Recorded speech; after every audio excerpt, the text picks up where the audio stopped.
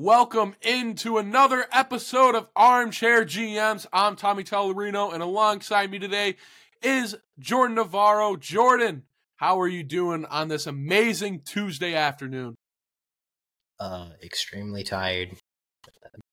Had a long night, but we're good. I'm excited. I'm here. I'm giving energy today to the best of my ability while we review what was a pretty exciting week 3. We had some great storylines developed this week. Yes, we did. I mean, I will say, fantasy football, it's a full-time job, so you're probably up late at night looking at the waiver wire, I'm guessing, right? Yeah, if I'm not watching the game, if I'm not managing my team, who is? Someone else is. So exactly. You got to get the one up on everyone. Yeah, exactly. So I respect the grind. Thank you for joining in today. Even, it's hard some days after long nights of wait.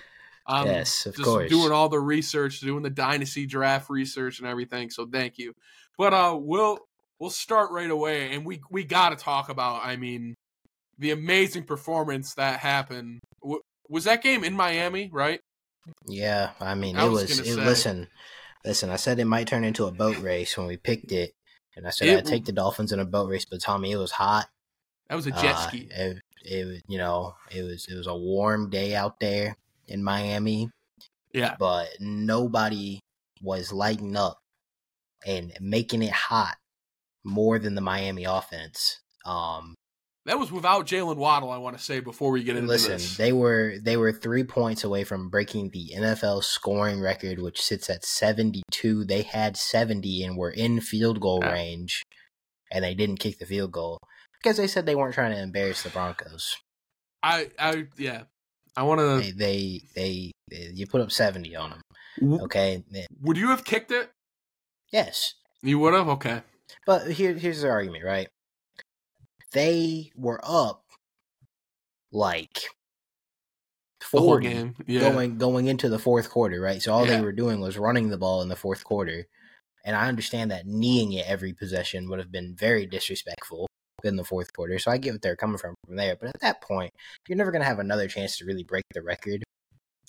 I don't know. I don't know this team. Well, if with the way they're saying it, right? Yeah, they didn't kick it because it was, what's it going to be, 70-67 one day? You know what I mean? Yeah. Like, you're never going to have a game like that, likely, right? So you might as well kick the field goal, break the record there. It is what it is, right? But let's get into the specifics, Tommy. Yeah. Break it down from a fundamental standpoint for us, Mr. Navarro. I mean, they had everything working. This was Devin A-Chain, A-Chan, sorry, he doesn't want to go by A-Chain. He was out the first couple weeks, and they finally got him healthy in the rotation this week with Salvin Ahmed out. He was a catalyst. We knew he had speed. We knew what type of back he was. 18 for 203, 2 touchdowns on the ground. He had 4 catches for 30 yards. He had 2 more touchdowns through the air. Tommy, this offense had 350 yards rushing and 376 yards passing. Now, I just said Devon A-Chain, 18 for 203. 18 for 203 is insane with 2 touchdowns, and then 30 through the air with 2 more touchdowns. Raheem Mostert, who's the lead back, said, whatever, 13 for 82 for him with 3 touchdowns, and he had 7 for 60 through the air for a touchdown. And before all that happened, Tyreek Hill in the first quarter had like 100 yards in the first quarter. He had 9 for 157 in a touchdown.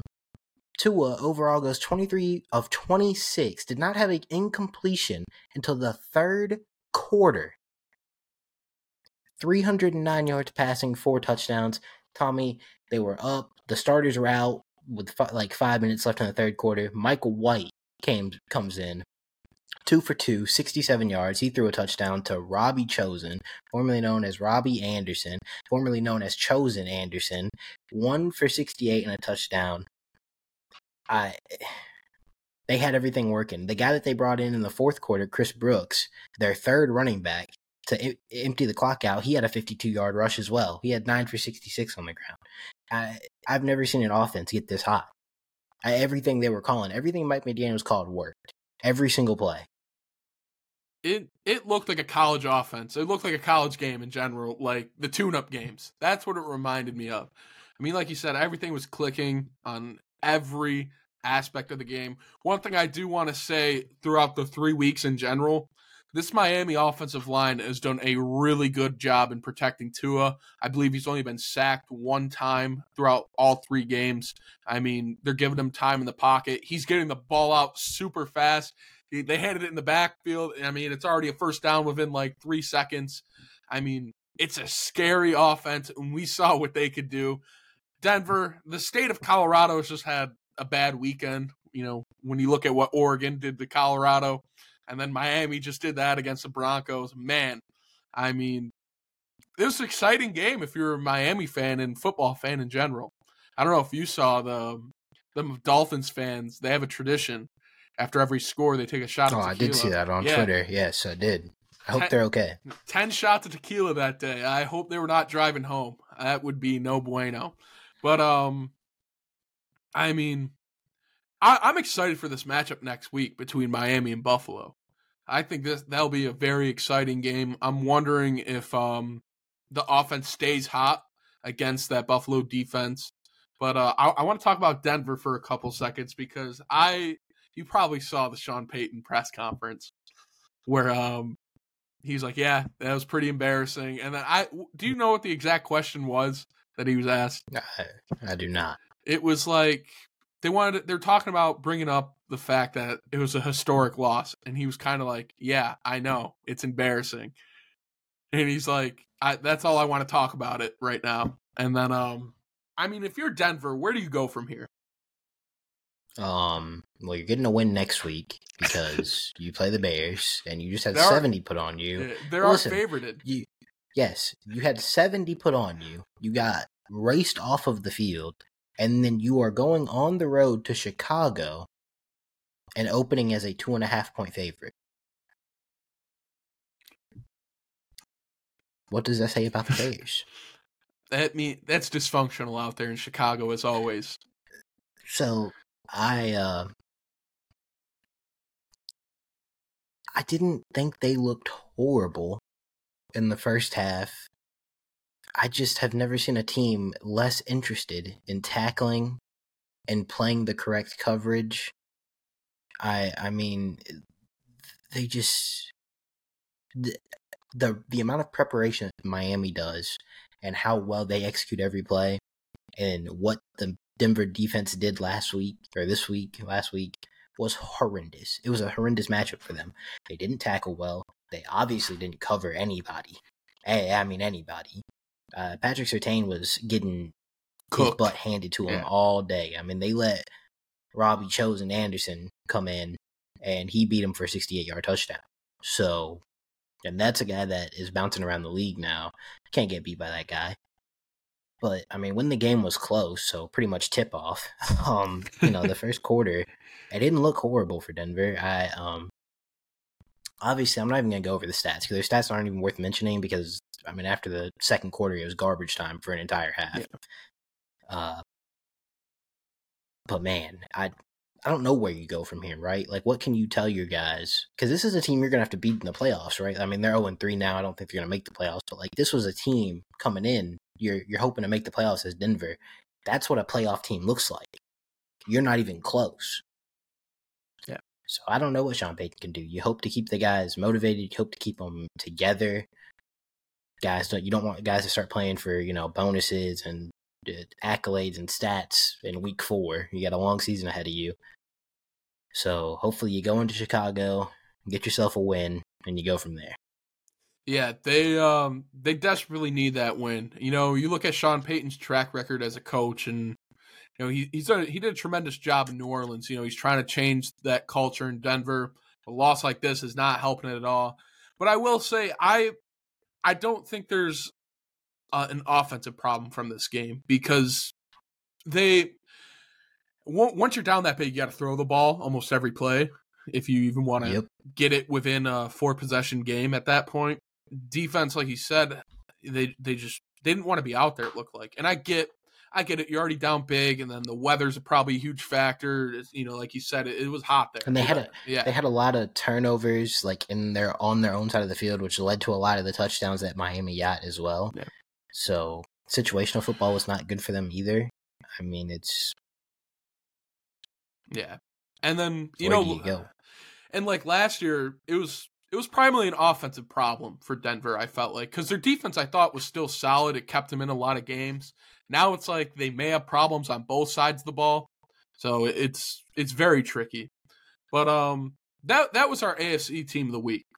There were also other good AFC teams, we will say. But yeah, and this game was so historic. We'll just highlight the entire team. If we wanted AFC Player of the Week, both of us are going to pick a player off Miami. Yeah. So just to get them out of the way, they get the team of the week. Every player on their team probably deserves an Offensive Player of the Week award. But we like to cover the entire NFL. Do you want to read off the stats one more time for? Yes. Yeah. Noteworthy. I mean, I'm not going to go through every receiver, but noteworthy. Tua, 23 of 26 for 309 yards, 4 touchdowns. Again, did not have an incompletion until the third quarter. Devon Achane, 18 for 203, 2 touchdowns. He had 4 for 30 through the air with also 2 touchdowns. Raheem Mostert, 7 for 60 through the air with a touchdown. Also had 13 for 82 on the ground with 3 touchdowns. Tyreek Hill, 9 for 157 with a touchdown. And with the backups, Mike White and Robbie Chosen connect for a 68-yard touchdown. I mean, we did forget to mention the Tua right hand behind no-look pass for a touchdown. Yeah.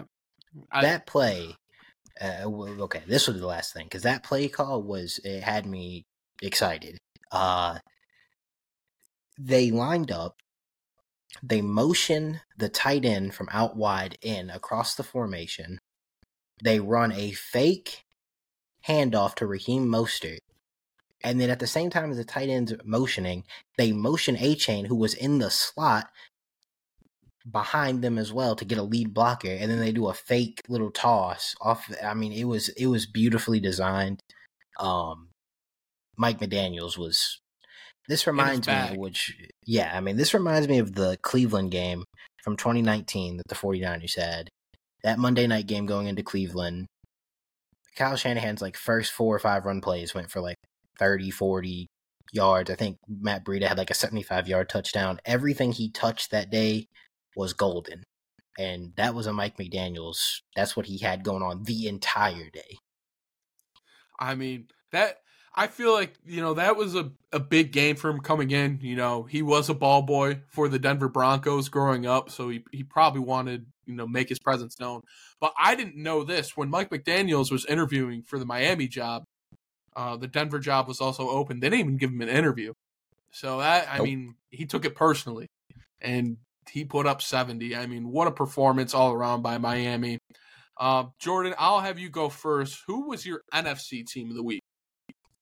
So, NFC team of the week for mine, we could have talked about the Cardinals, but I'm just going to keep it for the team that I thought was most impressive, and I'm going to sound like a homer, but they were the 49ers. We haven't talked about them in a minute because they played Thursday, but to remind everybody, they beat the Giants at home 30-12. It was a all-around good performance for them. They took care of business. They looked like one of the best 3-4 teams in football. Some of the outstanding performances on that team, that game. Debo had 6 for 129 and a touchdown. McCaffrey had 18 for 85 and a touchdown. He also had 5 for 34 through the air. Brock Purdy overall finished 25 of 37, 310 yards, 2 touchdowns. Defensively, they had 2 sacks, 4 tackles for loss. They stifled the entire Giants offense, and they took care of business. I mean, they did. I know it wasn't a blowout on the scoreboard, but I felt like after that first drive by San Francisco, the first quarter maybe, I don't know, they just kind of sucked the life out of the Giants, it felt like. And it was very slow, methodical game, and everyone was getting involved. Ayuk was out too, and everyone just stepped up.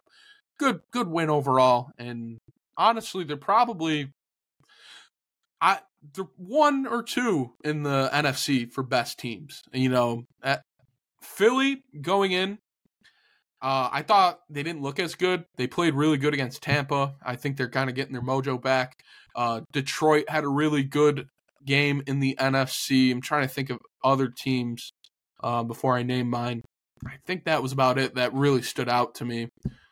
I went with Arizona for Team of the Week just because the past 2 weeks they're going into the end of the first half. They're up, and they end up blowing it in the second half. This week, it was the same story. They came out hot, especially in the run game. I mean, Josh Dobbs broke off a major run on the first drive. James Conner was doing their thing. They almost put up 200 rushing yards in the first half on that Dallas defense. And what I was impressed with is the coaching in the second half, because it felt like they made the right adjustments, which those first 2 games, they just couldn't adjust well. Everyone stepped up. This is a huge win for them. This was the backs against the wall. Everyone thought Dallas was walking out with a win. Arizona, they played well. Josh Dobbs, he did his best version of a game manager that I've ever seen him do. I mean, it solidified his role until maybe next year if Caleb Williams is on the board for him. He's 17-21, 189 yards and a touchdown. James Conner, 14 carries, 98 yards. Hollywood Brown led the way for receiving, 5 catches, 61 yards, and a touchdown. Other than that, no one else really got that involved in the passing game. But defensively, they did their job. They had a great job for the red zone defense. Ended up holding Dallas to, I believe, 1 score in the red zone, maybe a field goal too. So overall, huge win for them, huge upset there in Arizona. I do want to highlight that Rondell Moore, I love the way they got him involved in that game. He had a rushing touchdown from 45 yards out. And, I always make fun of the Jonathan Gannon because of the first time he saw his players and he's talking about explosives. Yeah. But giving him credit, they have schemed a very good game plan so far to get Marquise Brown open, to get Rondell Moore involved. Joshua Dobbs, I mean, they're using his legs, which at the last couple of stops when he's been, thrust into a starting role, I didn't know he was this athletic, So Kyler's coming back at some point this year. Probably, I would say in the next 6 weeks, Kyler Murray will be starting, and they might run up 3-4 wins this season. And there's an argument to be made that they might be 3-0 right now with Kyler Murray starting. So maybe this roster is a little bit further ahead than we thought, or at least the coaching is better than we thought it was going to be, because I will be honest, I was a big detractor of Jonathan Gannon. I was not a fan of the hire at all. He's kind of proven me wrong so far. I'm not gonna say that I'm wrong yet, but I will admit up until this point he has done a good job. We'll see what they do in the offseason and for the rest of the season. But Kyler Murray is going to come back, and it's looking more and more likely that Caleb Williams will not be in Arizona next year. Yeah. If you are Arizona, though, say, the next 6 weeks does not go your way at all, do you throw Kyler out there early, or do you try and push that date a little back more? I don't think that you go into your first year as a head coach and say, we want to lose as much as possible. They are trying to build a culture there. They are trying to change what feels like the last 5-6 years of just mediocrity out of that system. They're trying to flush all that out. Apparently, Kyler Murray has bought in. We'll see, obviously, once he gets back on the field and everything. But if he really has bought in, you want that guy out there. And you want him to get reps going into next season. Because, 1 win, let's say they pick up 2 or 3 more with Josh Dobbs. Even after the 6 weeks, right? Let's say down the stretch they pick up 2 or 3 more and you've kept Kyler Murray out. Well, then you just kept him out for a full season and you really didn't need to, because you're not going to get Caleb Williams anyway. Yeah. And I know the argument is Kyler's expensive. You could get a rookie quarterback. I understand all that. But to me, Kyler is a very capable NFL quarterback. Does he have the ceiling of a Caleb Williams? I think there's an argument to be made that he does, because we've seen Kyler at his peak. He was very accurate. He makes plays. I understand he's not Jonathan Gannon's guy, so if Jonathan Gannon wants to go out and get his guy, I completely understand that. But to sit here and say that Kyler Murray is bad or that he doesn't have a high ceiling or that, it's ludicrous to me because honestly, if you're looking at Kyler Murray against anybody else that's not Caleb Williams coming in as a prospect, Kyler Murray was a better prospect than all these guys. And he's already proven that he can be good in the NFL. So, I mean, what are you really accomplishing? Yeah, and I'm glad you brought up the point where he's more expensive than a rookie quarterback. I will say, things go right leading into next year and free agency as well. They get their guys that they want. They make a big splash. Even with Caleb Williams, it's going to take time for him to reach that ceiling. Where Kyler, it's probably easier for him starting in that role to get you to that wild. Probably not going to be an NFC West title right away, but get you back in the playoffs with that wild card spot. So I think in that situation, I think it's okay if he's expensive over the rookie, just because it's going to take a while for any of the rookie, even Caleb Williams, to reach that ceiling. You want to go defense or offense next? Let's talk about defensive players of the week. Let's go back to the AFC. I want to talk about Myles Garrett because boy, oh boy, is he's reached a new level this year. I've never seen a defensive player cause a delay of game. Yeah. Like the way Myles Garrett did. So, for those who didn't watch, Tennessee came into the game knowing that their offensive line is horrendous, okay? They came in knowing that their tackles had no chance against Myles Garrett, so their game plan was to play 12 personnel with 2 tight ends and have both of the tight ends lined up on whichever side Myles Garrett was at. They're going to chip him, they're going to, double team him, they're going to do everything in their power to slow him down from getting to Ryan Tannehill, okay? That was their game plan. Let me tell you how their game plan went. Myles Garrett had 3.5 sacks. He had 3.5 sacks, and they did that the entire game. And on one play, he lined up on the right side. They had both the tight ends there. He then went across the formation, shifted his defensive line to the right, and he went to the left side. And the tight ends followed him over there.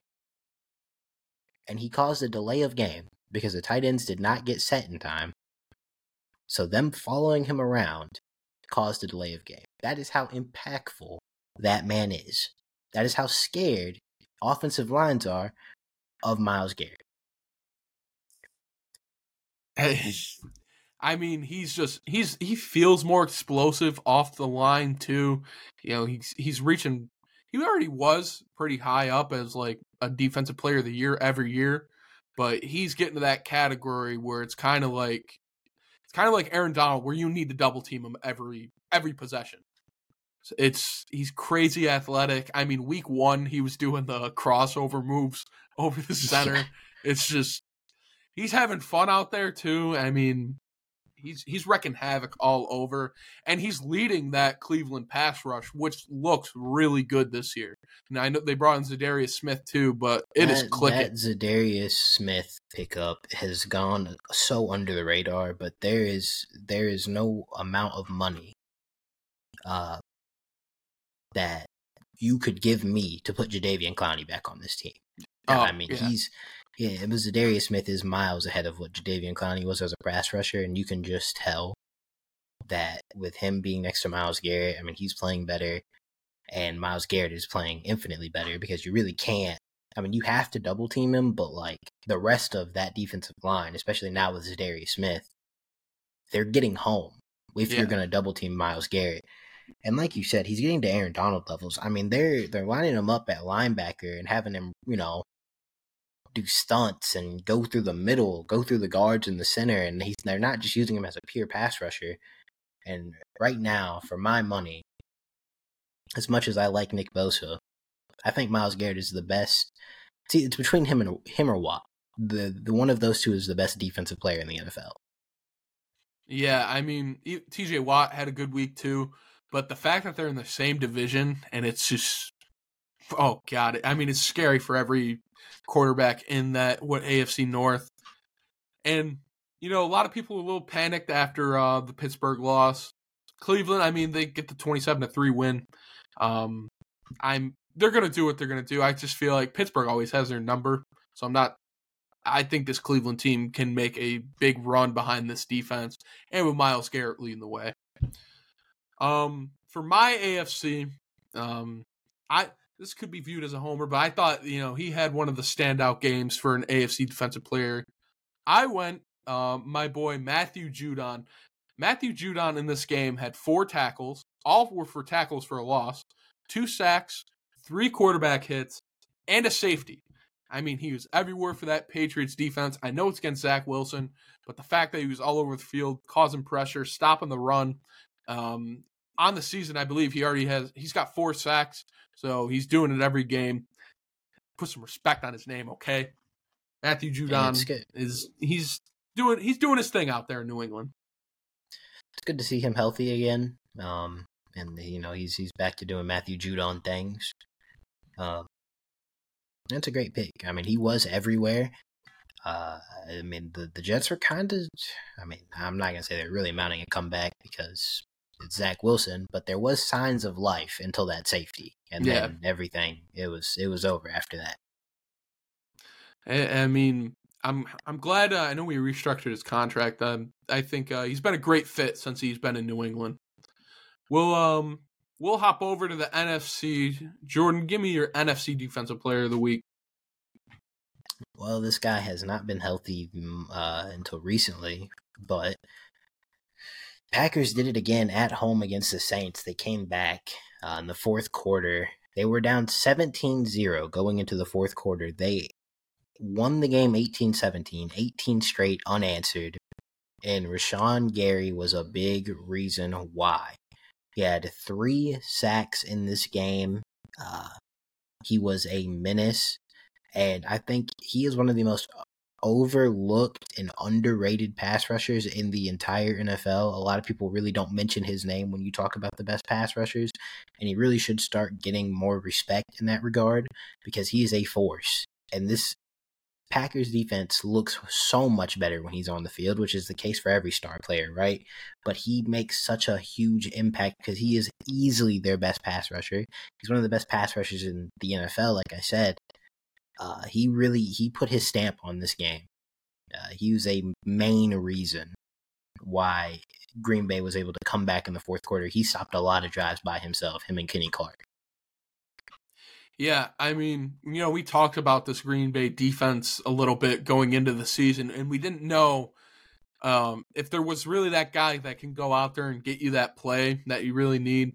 He proved that he can do it, and he got that last quarter. Derek Carr goes out. Yeah, they replaced Jameis Winston, but the reason why Jameis Winston wasn't getting a lot of the passes off was because of him. Great comeback win by Green Bay. That was a shocker for me, just because I saw New Orleans go up big, and I'm like, man, they're riding that momentum. This is the first time they've actually put some points up on the board in the first half. It seemed like there for New Orleans and Packers. What a win. My NFC Defensive Player of the Week, I'm going to stay in the same division. I'm going Brian Branch for the Detroit Lions. Detroit ended up winning 20-6. Brian Branch, though, had 11 tackles, 3 tackles for a loss, 2 pass deflections. I mean, he was all over the field for Detroit, and he was doing his thing. C.J. Gardner-Johnson was out. He stepped up. I mean, great win overall for Detroit. We, victory laps are meant to be taken immediately, so we will just continue to take ours every week here at Armchair GMs. Yeah. We said it, steal of the draft when Detroit got him, and he has done nothing but prove us right.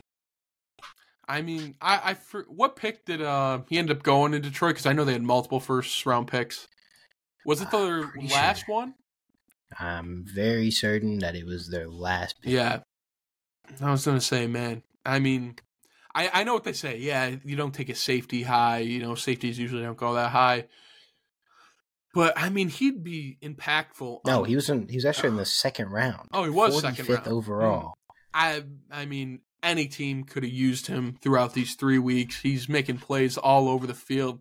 He's an Alabama product, too. You know how they are. I mean, shame on everyone.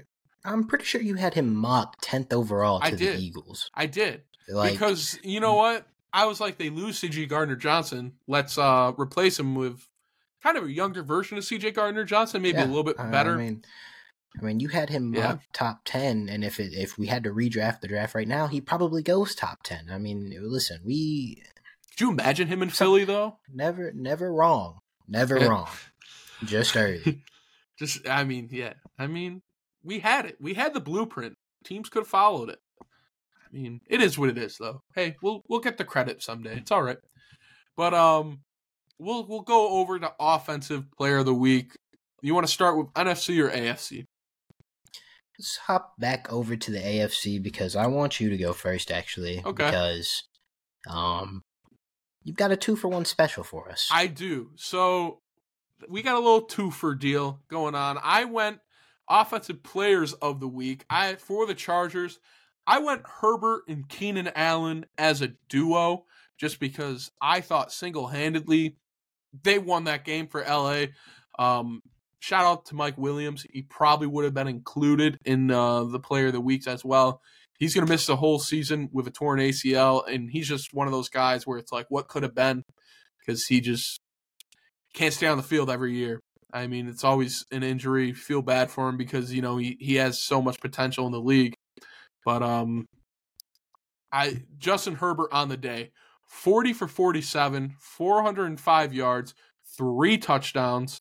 I mean, crazy. And then Keenan Allen also on here. I'm going to mention his receiving stats. 18 catches, 215 yards, no touchdowns. But that's okay. You want to know why? Because he ended up throwing a touchdown in this one. 1 for 1. That's a perfect passer rating. 49 yards and a tutty. I mean, the man he's a 5-tool receiver. I mean, come on. He threw that touchdown to Mike Williams. Yes. So big connection there. What's Keenan Allen? 40? I think he's like 31, 32, he looks something 40, like that. 18 for 215 on 20 targets. And the longest catch of the day was 25 yards. I mean, think about getting open that many times underneath. And he was just carving them up. Mike Williams will definitely be missed on this offense, but big time for Quentin Johnston. See what the kid can do. But yeah, Tommy, the 2-for-1 special, I mean, how can you go wrong? Herbert 40 of 47 is insane. Even against the Minnesota defense. I mean, that's still really good. I mean, throwing the ball 47 times and only having 7 incompletions is insane. And 1 sack. I mean, the offensive line held up for him, too. You talk about Keenan Allen, you know, he's open 24/7 like a Waffle House. I mean, absolutely. He's just all over the field making plays. That was a really exciting game overall. I didn't know who was going to win. It went down to the wire, as usually does for a Minnesota team. But, man, I didn't think LA was going to pull it off. And then the Minnesota fans was just a little bit too loud for Kirk Cousins. And they pull it off with his interception in the end zone, I believe. Yeah. I mean, they needed that win. They moved to 1-2. That's a big win. It kind of still keeps them alive in that division. I don't know. I don't know how it'll go against Kansas City, but it'll be interesting to see. And for my AFC player of the week, I kept it in the receiver room as well, but I'm doing this biasly because as a dynasty owner, I traded for him in the offseason, Jamar Chase. I've been waiting patiently. Well, impatiently. I've had multiple trade offers for him, but I haven't traded him. I've been waiting, right? And, you know, I said they shouldn't play Burrow in this game, and I was shocked that he was out there. And I was even more shocked that on the first couple drives, they came out really in the first half. I mean, I guess towards the end of the second quarter, they started picking it up. They came out with the same exact game plan like Joe Burrow was healthy. Listen, it's obvious he had to get the ball out quick, so move Jamar Chase and T. Higgins into the slots, closer to the line of scrimmage, have them run shorter routes, shallower routes, so that you can get the ball in their hands. Scheme them open, or scheme them to Joe Burrow's ability. Kyle Shanahan does not ask Brock Purdy to hit Debo and Ayuk 50 yards out, down the field on the outside of the numbers. He knows he can't do that. He puts those guys in spaces that Brock Purdy can hit. Why are we asking Joe Burrow on one leg to play like Joe Burrow on two legs? It doesn't make any sense to me. So, Tommy, all that said, about 6 minutes left in the second quarter, 8 minutes left. Zach Taylor and Brian Callahan, the light bulb went off, and they said, we can put these guys in areas that Joe Burrow can hit. And Jamar Chase said, thank God I don't have to catch another bubble screen. And he went to the tune of 12 for 141. He had 15 targets. The longest catch of the day was 43 yards. That was not all air yards, by the way. It was probably like 20 air yards. And they actually were able to get a singular touchdown drive. A singular one. And they won this game 19-16. Joe Mixon put it in the end zone in that drive. But I'm giving the Offensive Player of the Week to Jamar Chase. 12 for 141. Had 15 targets. Finally, they schemed him correctly where Joe Burrow could hit him. I mean, it works when Joe Burrow is healthy, right? The explosive plays, having him lined up on the boundary, asking him to beat his man all the time. That works when Joe Burrow's healthy and he can hit those shots. Right now, Joe Burrow, even if he can, you really don't want to risk him staying in the pocket that long. So I schemed him open. Jamar Chase had one of the best games of his career. No touchdowns. It's funny that this is the most catches he's ever had in a game in his career, but it's 125 yards less than the most he's ever had in his career. Was that other one against Baltimore? It was against Kansas City. Okay. 266 in his rookie year. I think on 9 catches or something like that. It was bonkers. I mean, this was his breakout game for the season. First 2 weeks, like you said, they weren't scheming him right. He did way better than T. Higgins, I'll tell you that. T. Higgins was no-show, which I think helped Jamar Chase a little bit. And, he worked a lot near the first down, which is what they need to do right now. Because you can tell, Joe Burrow is not 100%. And no, he's not even close. I think it's closer to 50% than 100%. I mean, you can tell he's not getting a lot of power on that back foot. He's not as accurate at all in the deep ball. So I think it's going to be probably, what do you say, a month to 2 months before he's back to himself? Calf injuries are tough. It's gonna be a couple weeks at least, and you got to think he's gonna suit up every week, and you're gonna hope that he doesn't have a setback. Total, man. So it's gonna be his best friend. But watching this game, and you brought it up last week, the personnel for the Cincinnati team, it was kind of like the first week, first 2 weeks. What are we doing? Like, you're not playing to your team's strengths. I don't know. Is Zach Taylor on the hot seat this year? I mean, to me, he should have been on the hot seat ever since the Super Bowl loss. I know he got him to the Super Bowl, but I mean, last season they started out slow. This season they started out slow. Like, you can't afford that with how good the in AFC that North division. Is. Yeah. Yes. And you can't afford this. And the thing is, it's different if they were losing shootouts, right? Yeah. If the offense starts out hot and they're losing because another team puts up 40, that's fine. That's a defensive coordinator thing. Whatever, we can fix that. It's the offense that starts out slow every season, and we can't have that. Especially not with an offensive coach. Which, that is pretty shocking. I always feel like, because the weapons are there. It's not like, and the offensive line, I feel like, is holding up way better than it did compared to the last 2 years, the first couple weeks. And Joe Mixon, I thought he had a really solid game too, and against the Rams. They barely ran the ball in this game. They threw a lot where I thought with Burrow was hurt, so it's very interesting. I don't know. I just feel like you brought up last week, it is a weird year because they might just blame, Joe was hurt and we can't really afford to get rid of our coach. But I feel like you can. If things go south, I would say pull the trigger and make the personnel change, because I don't think it's a talent problem with this team. I think it's a coaching problem. I am 100% with you, and they should be thanking the Colts for beating the Ravens, because if they, if they were 1-2 and the Ravens were 3-0, it'd be even tougher. But they're lucky that the Ravens are now 2-2 or 2-1. So we'll go on to our last MVPs of the week. What's your NFC Offensive Player of the Week? keeping it in the receiver room. Another LSU product, Joe Burrow and Jamar Chase, their buddy, Justin Jefferson. Even in the loss, he had a chance to be the first NFL receiver ever to start the season with 3 straight 150-yard weeks. Unfortunately, that did not happen. He only had 149 yards. 7 for 149 and a touchdown. Second half, when, the Vikings were coming back, as they usually do.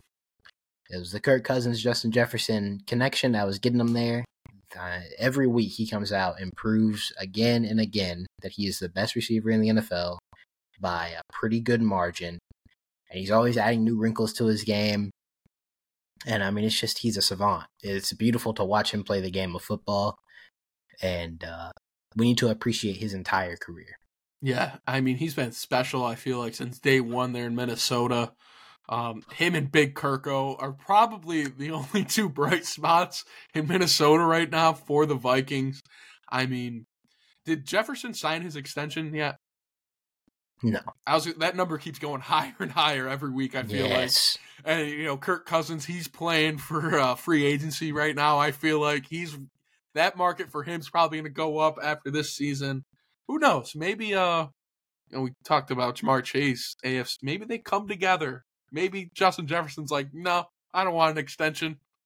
Down the line, maybe the boys are back in town there in Cincinnati. Maybe. I mean, probably not, but it'd be very interesting to watch. Get Coach O. We were just talking about changing coaches. O. Justin Jefferson goes to the Bengals. Oh my God, we're onto something. Cincinnati, we're really not. Coach O has no. Do not go to the NFL. But It'd be. I don't know if he's maybe back. Maybe instead of Coach O, we get Ben Johnson. All right, Ben Johnson from Detroit. Get Justin Jefferson in Cincinnati. Get the boys back together. Maybe get Clyde Edwards-Helaire from Kansas City. He's really cheap. I mean, that offense was electric in LSU. Thaddeus Moss. I don't know. I don't think he's still in the NFL. I think he retired. He can come back. Yeah, I mean, I don't know. Irv Smith Jr. might just fill that role pretty much the same. Fair enough. But my NFC Player of the Week, I'm also keeping in the receiver room. We love receivers here on Armchair GMs. We love running backs too. We think they should be paid a lot more. But receivers just had a big week across the board. I went, even though they lost by 10, I'm going Adam Thielen for Carolina. Adam Thielen and Andy Dalton were doing their best to keep this game from not going the wrong way. I mean, Thielen, 11 catches, 145 yards, 1 touchdown, averaging about 13 yards a catch. I mean, I look at this performance, I look at the first 2 weeks. The first 2 weeks for him, 2 catches, 12 yards, 7 catches, 54 yards, and then he just exploded against the Seattle secondary. I mean, I did not expect this game from him at all. Even I knew he was going to be good in Carolina, as a security blanket, a safety valve for Bryce Young. But I mean, he was wide receiver 1 this week, and he just ran with it. I mean, it was a very impressive performance. It was a turn back the clock game for him. Adam Thielen was a very underrated receiver for most of his career. Had a 2 or 3 year stretch where he could have been put in the top 5 conversation every year. Maybe even higher than that. He might have been the best. So it was good to see him go off this week. And, it almost made my head scratcher list, this Carolina team. But it's kind of weird how good Andy Dalton managed this offense and how bad Bryce Young has looked. But I have a theory for that. And I think it's the protection. The protection was much better for Andy Dalton because they're in 6-man pass pro and 7-man pass pro a lot more than they have been with Bryce Young. Bryce Young, they've been playing a lot of 5-man pass pro, and I think he's only completing like 50% of his passes in 5-man, but when he's in 6-man plus, he's completing like 75% of his passes. So, something to look at if you're Carolina. The keys are there. It's on tape. Men lie, women lie, but the film don't lie. That's all Carolina's got to do. Break it down, get some protection around there from Bryce Young. And is he supposed to miss another week with the ankle injury, or they said 1 to 2 weeks? Okay, so he might miss. He might miss one more. He might play this week. Who knows? I was gonna say maybe he goes off next for Carolina because Andy Dalton had, I think around 340 yards in this game. So it's like if Andy Dalton can do it, I think Bryce Young can do it in the offense, but we'll wait and see. But give me your head. I love this segment, the head scratchers of the week for you. Let's hear some gripes that you have. Like, I always say this when I talk about him. This is not necessarily it is issues. I have issues with this, but it's just things that make me go, things that make me scratch my head. What's going on in that organization? things that have me questioning whether this can continue or not. And to start it off, I hate to pick on him because it's been such a traumatic last 2 years for this organization. But I'm going back to New York. The Jets. I'm scratching my head this week because after I've watched Zach Wilson, and I said, last week it wasn't really his fault against Dallas, I will admit. This week it was 100%, 150, 3,000, a million, billion, trillion % on him. If they had better quarterback play, they would have beat the Patriots. So I'm scratching my head as to why we signed Trevor Siemian and why we aren't questioning, is there anyone better than Zach Wilson? There has to be something. There has to be something. I mean, at this point, you're doing him a disservice continuing to start him. Because it is so obvious, so clear, he is not capable of being an NFL caliber quarterback right now. Now, draft pedigree's there. I think he has talent. So I don't think he should be out of the league. But he's not anywhere near ready as a professional and as a professional and mature person off the field, but also as a quarterback on the field. He's not ready to lead an NFL team for any extended period of time. So you're doing a disservice keeping him on the field. So why? Why are we not doing something about it? Yeah, and you saw on the sidelines. I don't know how much you watched that game. I watched a little bit more compared to the others on the Sunday ticket, but I mean, they're blowing up on the sidelines. Everyone was just pissed off. They couldn't get the run game going too, which I feel like they desperately need to get the run game going because it helps him way more. He doesn't have to throw as much. Well, Tommy, I mean, you're talking about the sidelines, but let's just keep it simple. I've never seen a quarterback bad. I was going to get back to that. I was going to say, they had a problem because they put all their eggs in on Aaron Rodgers. I don't think they ever thought about what would happen if he did get hurt. They were just like, oh yeah, he's going to play every game for us. Injuries happen, and they did not prepare for it. Because if they were prepared, they would have got another veteran, and Zach Wilson would have been QB3 because he still learns under Aaron Rodgers. There's no difference. I think, believe it or not, I think it was Jay Cutler who on CBS talked about it. He looks lost out there, Zach Wilson. Going into the year, it was probably supposed to be a relaxing year for him. Probably never plays. He learns under Aaron Rodgers, and that's it. And then he gets thrusted in week 1, and it's kind of like the Jets didn't prepare for this, and we saw it. I mean, they should have had another veteran quarterback. It is such a specific cadence. It's such a specific relationship that he has with Garrett Wilson and Alan Lazard. Yeah. How I want you to run my routes, how, what the run game's going to look like, what the audibles are going to sound like and look like with Aaron Rodgers. He's a very meticulous quarterback. He wants control of the offense. That's why they hired Nathaniel Hackett, because him and Aaron Rodgers have worked together. So when they brought in Nathaniel Hackett as the OC, they were pretty much giving the keys to the offense to Aaron Rodgers in a sense. He's going to go up there. He's going to call the plays at the line. He's going to check out if he doesn't like it. Everything's very meticulous. They practice this with Aaron Rodgers. Not Zach Wilson. Not Zach Wilson. And Tommy, I've never seen a quarterback so bad that the entire offense is incapable of getting anything going. Yeah. Think about a guy like Joshua Dobbs, who I don't think is necessarily good. I mean, he's a below average quarterback. Like, if we're being real. Yeah. He's a veteran. He's very smart. I mean, the guy's a genius. Like, he's probably the smartest NFL player maybe of all time. Like, him and Ryan I think Shannon Sharp said it. He's a genius. Yeah. Like, he's a NASA scientist smart. So I'm sure that he can read a defense. He can, check. He knows how to count for protection. He can do all that. But as a quarterback, the arm talent, making the throws, like, that's something that limits him. but he might be able to guide this Jets team to the playoffs, if we're being honest.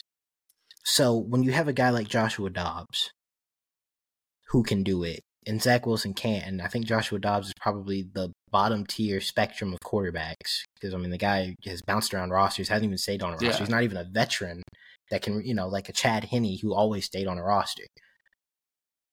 It's impossible to believe that Zach Wilson can continue to start week in and week out. And I think they had this fantasy, Aaron Rodgers is going to be here for 2 years. We're going to get 34, 36 games out of him. And then Zach Wilson's going to come in on the last year of his rookie contract, and he's going to be this brand new quarterback. He's going to be the guy that we wanted when we drafted him second overall because he learned under Aaron Rodgers. It's not going to happen. First, that was never going to happen, and it's definitely not going to happen now. And like you said, they should have probably traded him for a third or a fourth, or kept him at QB3 and picked up another vet. And Trevor Siemian is a better quarterback than Zach Wilson, and he's pretty bad. We saw what happened. Yeah, he's awful. And I think it's a half measure, to be honest with you. I think it's them saying, the fans are killing us right now. We know that he's not good. All of our receivers know he's not good. All of our running backs know he's not good right now. He's not the guy. He's not even close to being ready. Let's go out and sign somebody. But also, let's make it somebody that he could realistically compete with, so we can still keep him in as a starter and just bench him maybe if things get super, super bad, which I think they're already there. And it's Trevor Siemian. I know there's not a readily available quarterback. You don't really want to go get Matt Ryan. Philip Rivers, Tom Brady aren't coming out of retirement. I understand all that. But Carson Wentz is out there. I think he's respectable enough that if you sign him, your organization, your players are going to think, okay, at least they tried to upgrade. They understand. Your players aren't sitting here saying, go get Patrick Mahomes. Go trade for Lamar Jackson. Go, they get someone who can game manage. That's it. They may start clamoring for Kirk Cousins if the Vikings continue to do bad. But Aaron Rodgers can't come back, Tommy, if you don't make the playoffs. He's coming back for the playoffs. You weren't making the playoffs with Zach Wilson. I don't know if you make them with Carson Wentz. And that is a stretch, I feel like, even if Rodgers does come back for the playoffs. We don't know what he's going to look like coming off that Achilles injuries, too. Yeah. He could be totally different. So like I just said, having a mature quarterback like a Joshua Dobbs, who has led a Cardinals team that has a million times less talent defensively. This defense is a top 10 unit. Yeah. And then you have a really good running back in Breece Hall and Garrett Wilson. So your offense, even though the offensive line is horrendous, he could do something with this team. Joshua Dobbs could. Again, he might lead you to the playoffs. He might not. Who knows? I don't know how good Joshua Dobbs actually is. I'm just basing this off his previous starts. He hasn't been good, but he's looked okay at the Cardinals. But Zach Wilson's horrible. He's horrible, and you are doing a disservice to that young man to keep him on that field. He's not ready. You're ruining any chance he has at a future career. Get him off the field. So I'm scratching my head on why there's no one better than Zach Wilson. And, I'm glad you brought up Carson Wentz because, honestly, that's probably the best free agent. Because Matt Ryan and all of them, like you said, they're not coming back. Matt Ryan is in the CBS booth every week now. He's not in game shape. He will get killed behind that Jets offensive line. When it comes to free agents, the only ones I could really think of are Carson Wentz and probably Colt McCoy. I think that's one of the best two options that you can go for because there's not a lot of quarterbacks that are free agents still. But before the whole Derek Carr thing, I always thought, maybe they go out try to trade Jameis Winston because he didn't look good last week, but he might be one of the best backups that you have out there that's available. Other guys, maybe see if the Giants give up Tyrod Taylor. He's been in the league for a while. Drew Lock. And then Marcus Mariota in Philly. There's guys out there. Yes. It is not necessarily about Zach Wilson's talent because I think that there's talent there. He got drafted second overall because he's a good playmaker off the platform. He had decent arm talent. He had good mobility. But Tommy, like you said, he's lost. Yeah. He can't tap into any of that because he doesn't know what he's seeing. He can't read a defense to save his life. And he doesn't know how to call an offense. He can't be on the field because mentally he's not mature enough to be on the field. It's really just that simple. I understand that they're going to say, well, Zach Wilson's talent is better than Trevor Siemian. He's better than Matt Ryan. He's better than any of these guys we could bring out of retirement. Maybe he's even better. I mean, I don't think he's better talent-wise than Carson Wentz, but they may be saying this because of where they drafted him and what their pre-draft evaluations were. I understand all that. He can't tap into it. He's not mature enough to tap into it. He has no idea what's going on. And it shows. It shows every week so far. It's just a bad look for the Jets organization as a whole too. Because you're ruining this defense, and you're going to get the players to a point where they're going to be extremely upset. I mean, I think you can already tell too. Robert Sala's upset. I mean, he went up there after the last game and said Zach is the best guy moving forward. I don't know if he 100% believes that, but I mean, you can tell week in and week out he is devastated because he knows like Zach Wilson's out there. This defense is going to have to hold the other team to 3 to 10 points if we want to win. Yeah, I mean, you get past the 10-point mark, and I don't think it's possible for this team to win with Zach Wilson. But enough of that. Stop and ragging on the Jets. I have 2 more head scratchers for you, and I'm going to go back to Detroit with this one. This is a twofer, really. Why did we trade DeAndre Swift to the best team in the NFC, the best team in the NFC, and then draft Jahmyr Gibbs at 12 to use him like we used DeAndre Swift? I mean, it's I don't know. I don't really understand this whole thing where DeAndre Swift was bad. I mean, they kind of gaslit us all into thinking that he was bad, but I can clearly tell you, which again, it's, Philly's offensive line is really, really good. But Detroit's offensive line is also really, really good. But DeAndre Swift looks ridiculous.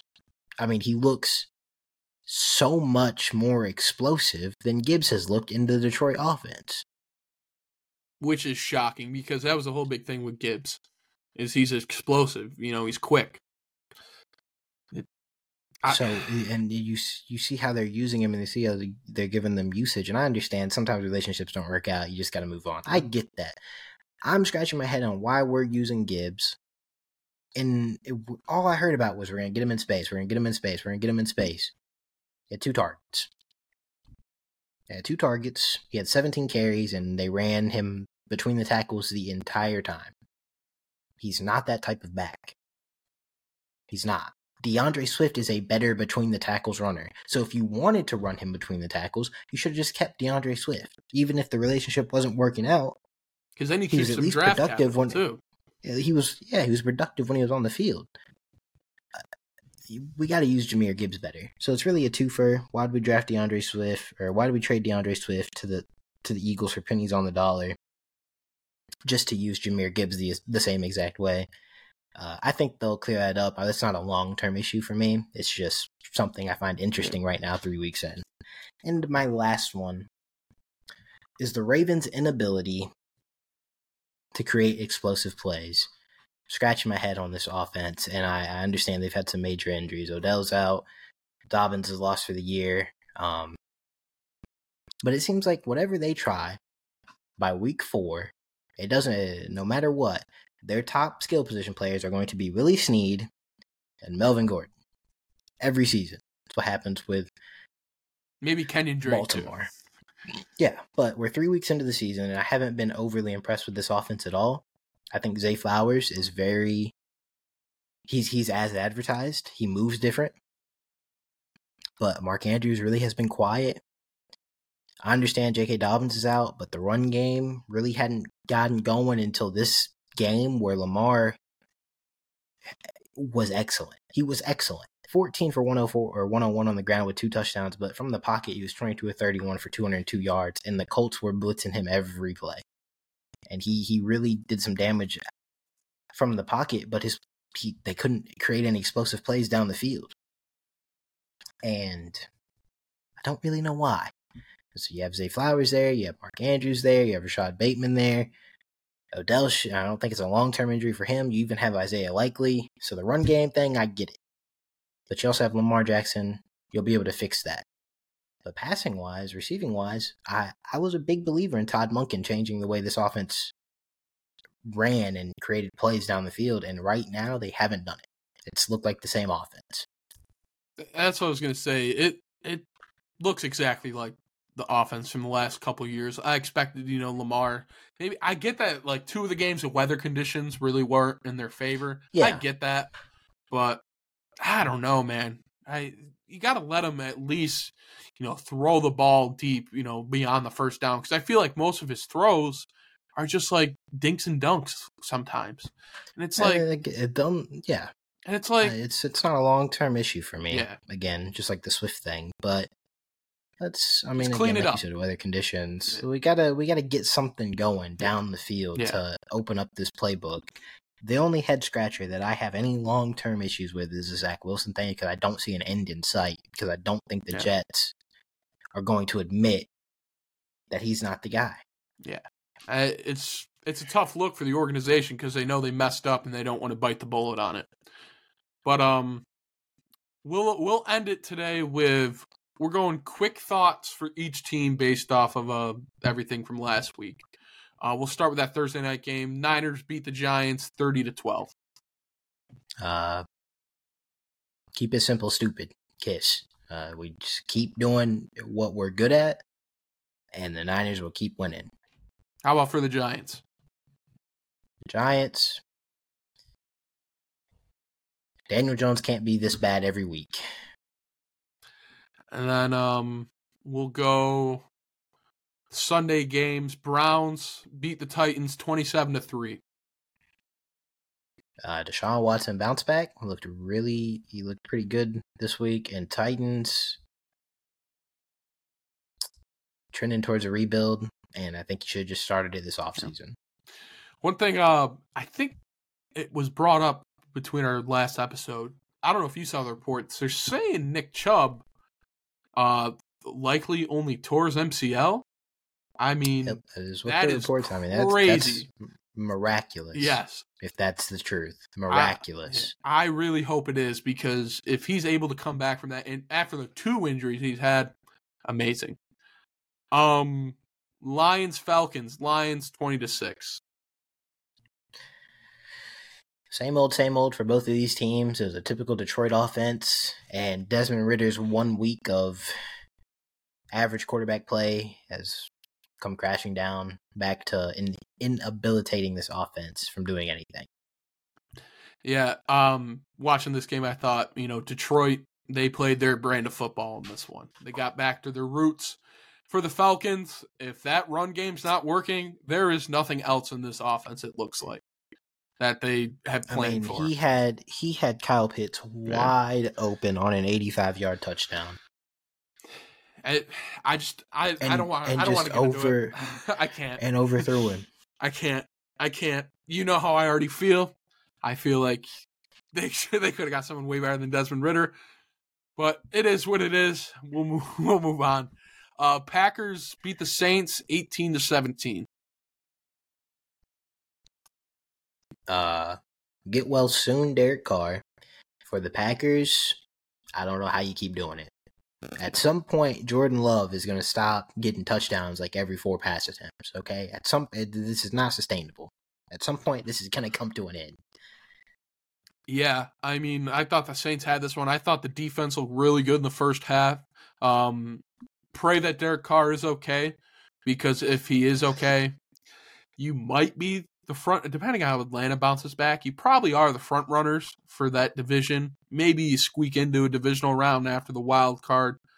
As for Green Bay, I didn't think Jordan Love looked that great. He showed flashes against some plays, but I don't know what it is. He keeps doing like this fadeaway throw. I don't get it. He leans back and throws it. It looks very weird. I don't know. I'm just not sold on him yet. But overall, they're squeaking out wins, and every game, or the past 2 games, have been close where it could go either way for him. So very impressive. Broncos Dolphins. We talked about to start. Dolphins 70, Broncos 20. Anything else you want to add? Mike McDaniel's masterclass, and that's my statement for both teams. Yeah. We'll move on to Chargers, Vikings, Chargers 28-24. Bounce back win for the Chargers. Vikings, you're on the clock. It's time to start making some decisions. Justin Herbert is him. I mean, him, Tua, probably front runners for MVP in my opinion. They're both doing great out there. So, as for Vikings, if it gets any worse, start taking calls for Kirk Cousins, see what you can get and rebuild. Patriots, Jets, Patriots 15, Jets 10. I mean, I talked about it a lot just, a couple minutes ago, but for the Patriots, this was a very Patriots win. Still, the offense, you got to get better offensively. Like the receivers, we got to do something game plan wise because you're not going to upgrade from the receivers. Jets, what could have been? Jets, I'd go out, upgrade somewhat a little bit, get a game manager. Patriots, wide receivers need to catch the ball. I mean, Mac had some bad throws, I will say, but they got to start making plays because every throw can't be perfect. But they did get the run game going, which was missing the first 2 weeks. Bills, Commanders, Bills 37-3. Sam Howell Linsanity run is over, and typical Josh Allen performance. I mean, Bills, they've bounced back since week 1, but I can't wait for Miami versus Buffalo. That's going to be that's a tough test for both teams. As for Washington, come back down to earth a little bit. We'll see where they go from here. Probably one of the biggest upsets of the week. Texans defeat the Jaguars 37-17. I know I mocked Bryce Young 101. Yeah. I know, because I know you had CJ Stroud 101. But Tommy, I don't know if I said this on camera. I may have never said it on the podcast, but I definitely have said it to you. What did I say about CJ Stroud? I said he's him. Yeah. I said he called himself a ball placement specialist. I loved that.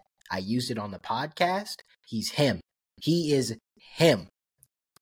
He's going to break this curse of Ohio State quarterbacks. He's doing it behind one of the worst offensive lines in football because they're all injured. And he's balling. Playing he's great. Not making mistakes. Yeah. He looks like one of the best quarterbacks in that division already. And he has played phenomenally. He's been the best rookie by far.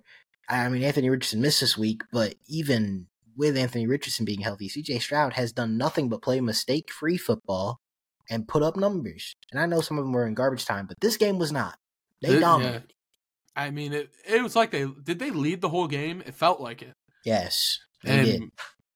I know Houston, I think I forget what the record was for the past 5 or 10 matchups against Jacksonville. They kind of always have their number. But there were worries about C.J. Stroud coming into the draft about his football IQ.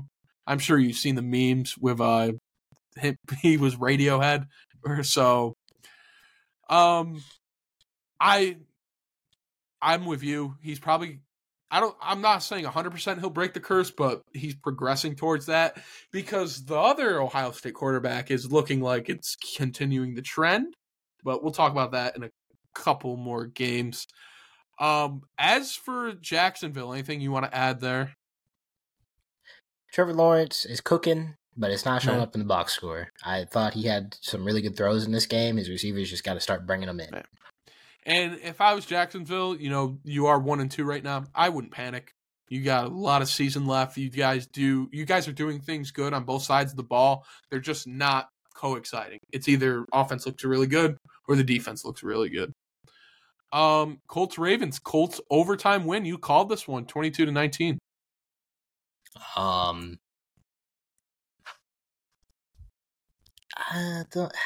It was just a messy game for both sides. Really, it looked like both of these teams wanted to lose. So for the Colts, massive win. Really puts you ahead of schedule. Because they've looked amazing. Shane Steichen has really called some really good games, and the defense looks the best it's looked in a couple years. So maybe you are a legitimate contender in this division with how the Titans have looked. And for the Ravens, just it's one of those games that happen. I mean, it's like You'll I get said, your get we back. gotta get we gotta get your weapons going in the receiving game. But it happens. I mean, like you said, it's a messy game. That favored the Colts a little bit. You got to get healthy too. You can't keep having the same injuries over and over every season. It feels like. Next game: Seahawks 37, Panthers 27. Andy Dalton still got something in there. He still got a little bit of gas in the tank. And for Seattle, kept the momentum going, like I said last week. It was a very Seattle-esque game, I feel like. It had exciting plays, maybe underperformed a little bit on the defense, but overall, great win. Carolina, Andy Dalton, I think, looks better than his last couple of years in Cincinnati. I mean, he's turning back the clock, I feel like. They're letting him air it out. They kind of let him air it out in New Orleans when he was starting. But he's moving a little bit differently down there in Carolina right now. I don't know what it is. Maybe it's Josh McCown as quarterback coach. You never know. Next game. Here we go. Chiefs 41, Bears 10. For the Chiefs,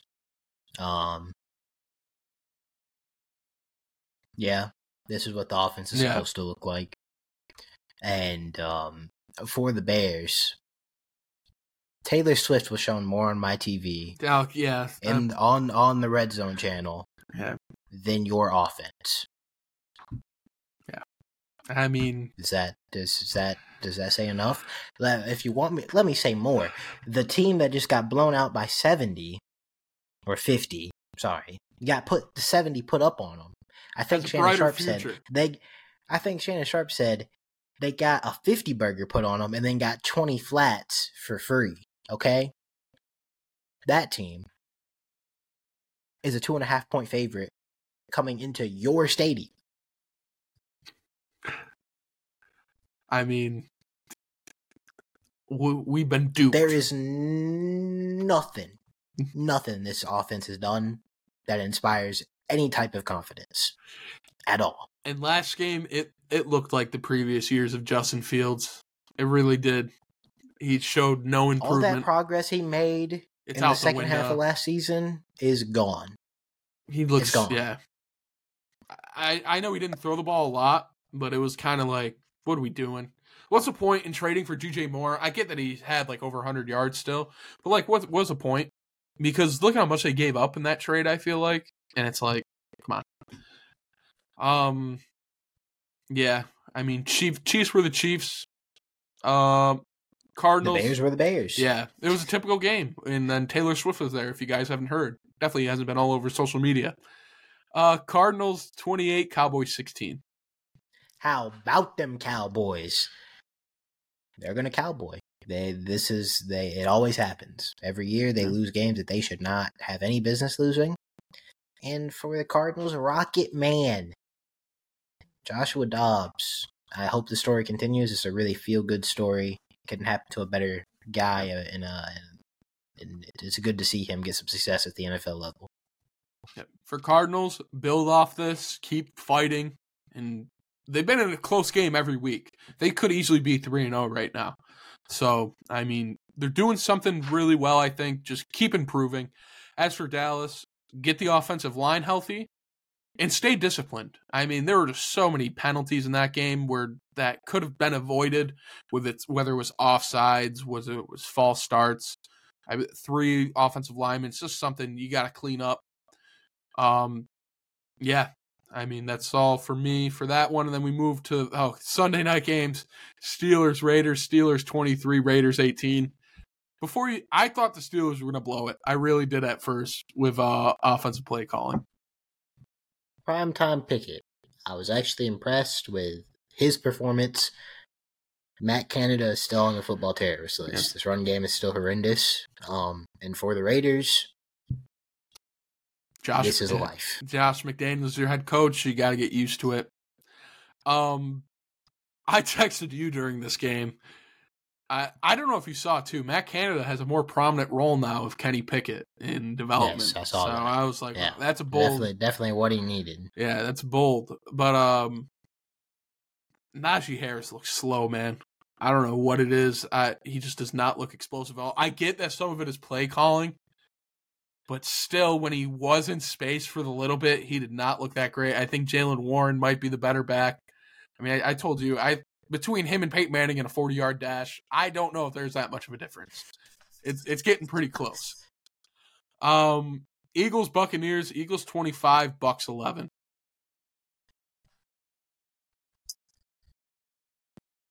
Welcome to the DeAndre Swift show. He's putting up numbers right now for the Eagles, and it was a good game from them. And for Tampa Bay, box scores could be deceiving. I thought they actually played pretty good in this game. Baker Mayfield made some mistakes. Mike Evans dropped a touchdown. But overall, not enough for me to move off of them just yet. I think that this team it's got a little bit more juice than I thought they did. Yeah, Philly, they're kind of back to their bread and butter. The run game's working for them. Passing game, they got things going a little bit more. A.J. Brown ended up getting over 100 yards. He still hasn't caught a touchdown yet, which is kind of shocking with how prominent he is in the offense. Jalen Hurts, I thought solid game. Couple picks, but didn't really matter in the end. As for the Bucks, I think Baker Mayfield, I don't think he's looked horrible the first 3 weeks. You know, he looks like he can be a game manager. I know he had a pick, but most of the plays that most of the throws he are making, they've been very smart, and, you know, he's not turning the ball over as much. So I'm interested to see how they build off of this because, you know, we're both big fans of Kyle Trask. I personally wanted him to start over Baker for a little bit. I could see why now. You know, there was a lot of in the offseason where Baker was like, he's looked kind of bad. I don't know. I think he's doing just fine there in Tampa right now. Rams, Bengals. Bengals 19, Rams 16.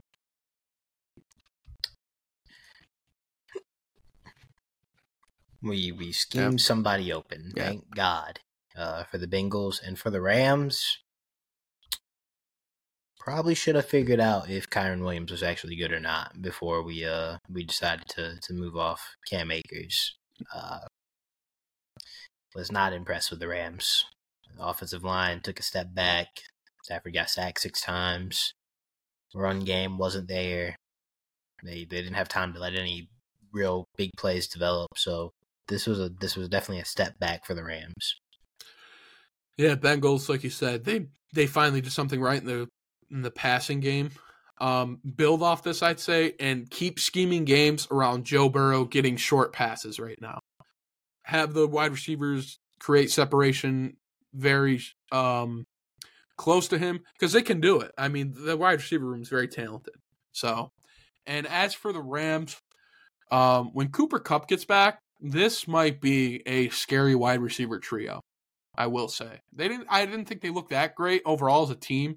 There were holes on the defense where I was kind of like, they're kind of going back to the former selves, and the offensive line didn't hold up.